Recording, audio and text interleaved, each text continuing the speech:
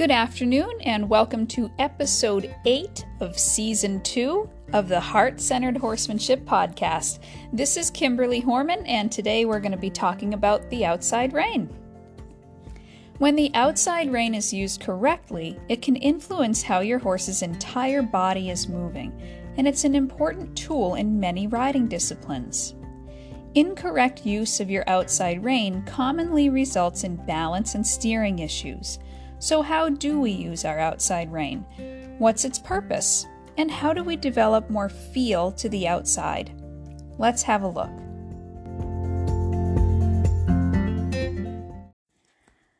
So let's start with a little pop quiz. Which rein is the outside rein? Yes, this is a trick question. When we're just learning the basics, the outside rein is the rein closest to the wall, referring to the direction of travel. For instance, if you're tracking right, your left hand would be considered the outside rein.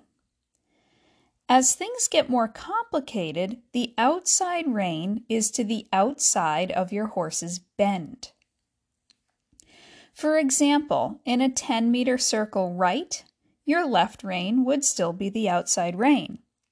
But in renvers tracking right, your right hand would be considered the outside rein. Another example would be half-pass right. Another situation where things flip around and your left hand would be your outside hand.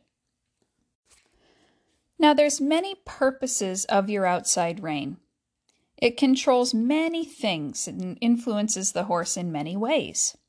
One important use is helping to control the degree of bend in your horse's neck. Circles, corners, and laterals require correct bend. It's important to remember that too much or too little bend can negatively influence the movement that you're riding. When we look at the action of the inside leg asking for bend through the body, the outside of the horse expands and the inside contracts, forming a half circle or banana shape around that inside leg. With that in mind, when we look at circles, correct bend is measured by the size of the circle. For example, a 20-meter circle would require less bend than a 10-meter circle. If you find that your horse is overbent to the inside during circles, examine the degree of contact in your outside rein. Overbending creates a jackknife effect, which results in loss of impulsion and straightness. Severe cases of this leads to the horse falling out on a circle. If there's too much tension from the outside rein, your horse won't be able to properly stretch through the outside of her body. This reduces the range of motion through her outside shoulder and, in more severe cases, can actually cause head tilting. The next function of the outside rein is control of the horse's shoulders. Too much bend or lack of straightness in general can cause your horse to fall in or out through the shoulder.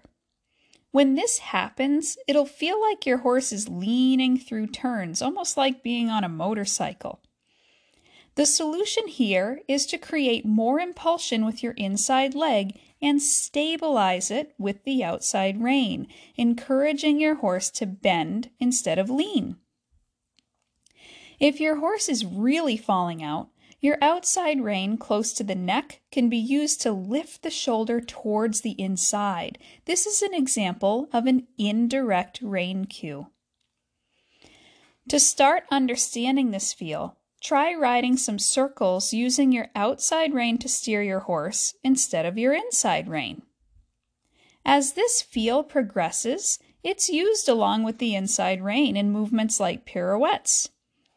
It's very important to remember to never pull back with your outside rein or cross it over your horse's neck.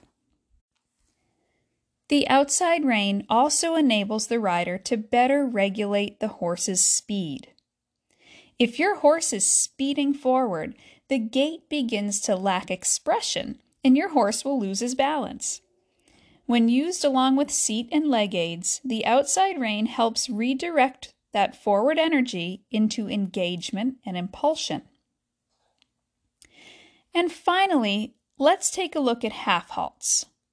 Half halts are imperative for balance in preparation for transitions, movements, and changes of direction. It's a way of letting the horse know something's up before asking for the next exercise. The outside rein, when combined with your seat and leg aids, is used to ride effective half halts. When we start examining how to connect your horse to the outside rein, remember that a quality outside rein connection starts with the hind legs. That bend originates from the energy coming over your horse's top line from his hindquarters. This energy comes to the bit, where the horse then stretches into the outside rein. Exercises with lots of correct bend are used to improve this feel.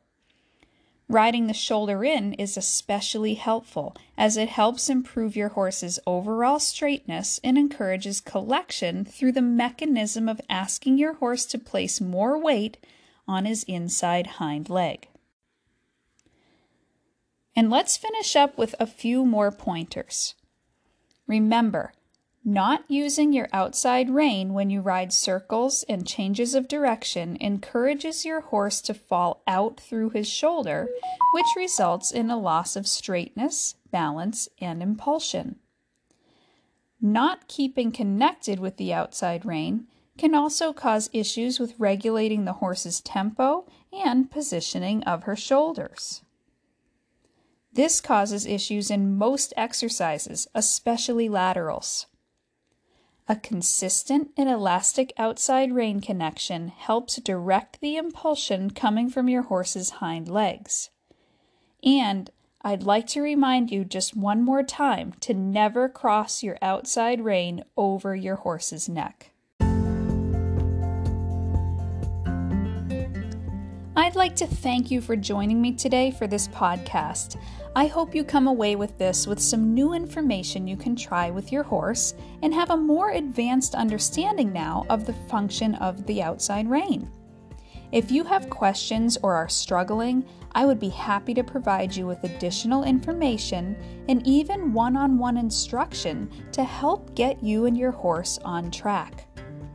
You can visit my website, heartcenteredhorsemanshipacademy.com, or visit my Facebook page to get in touch. As always, I thank you for joining me in this episode, and let's make your next ride a harmonious, connected, and confident one. Take care.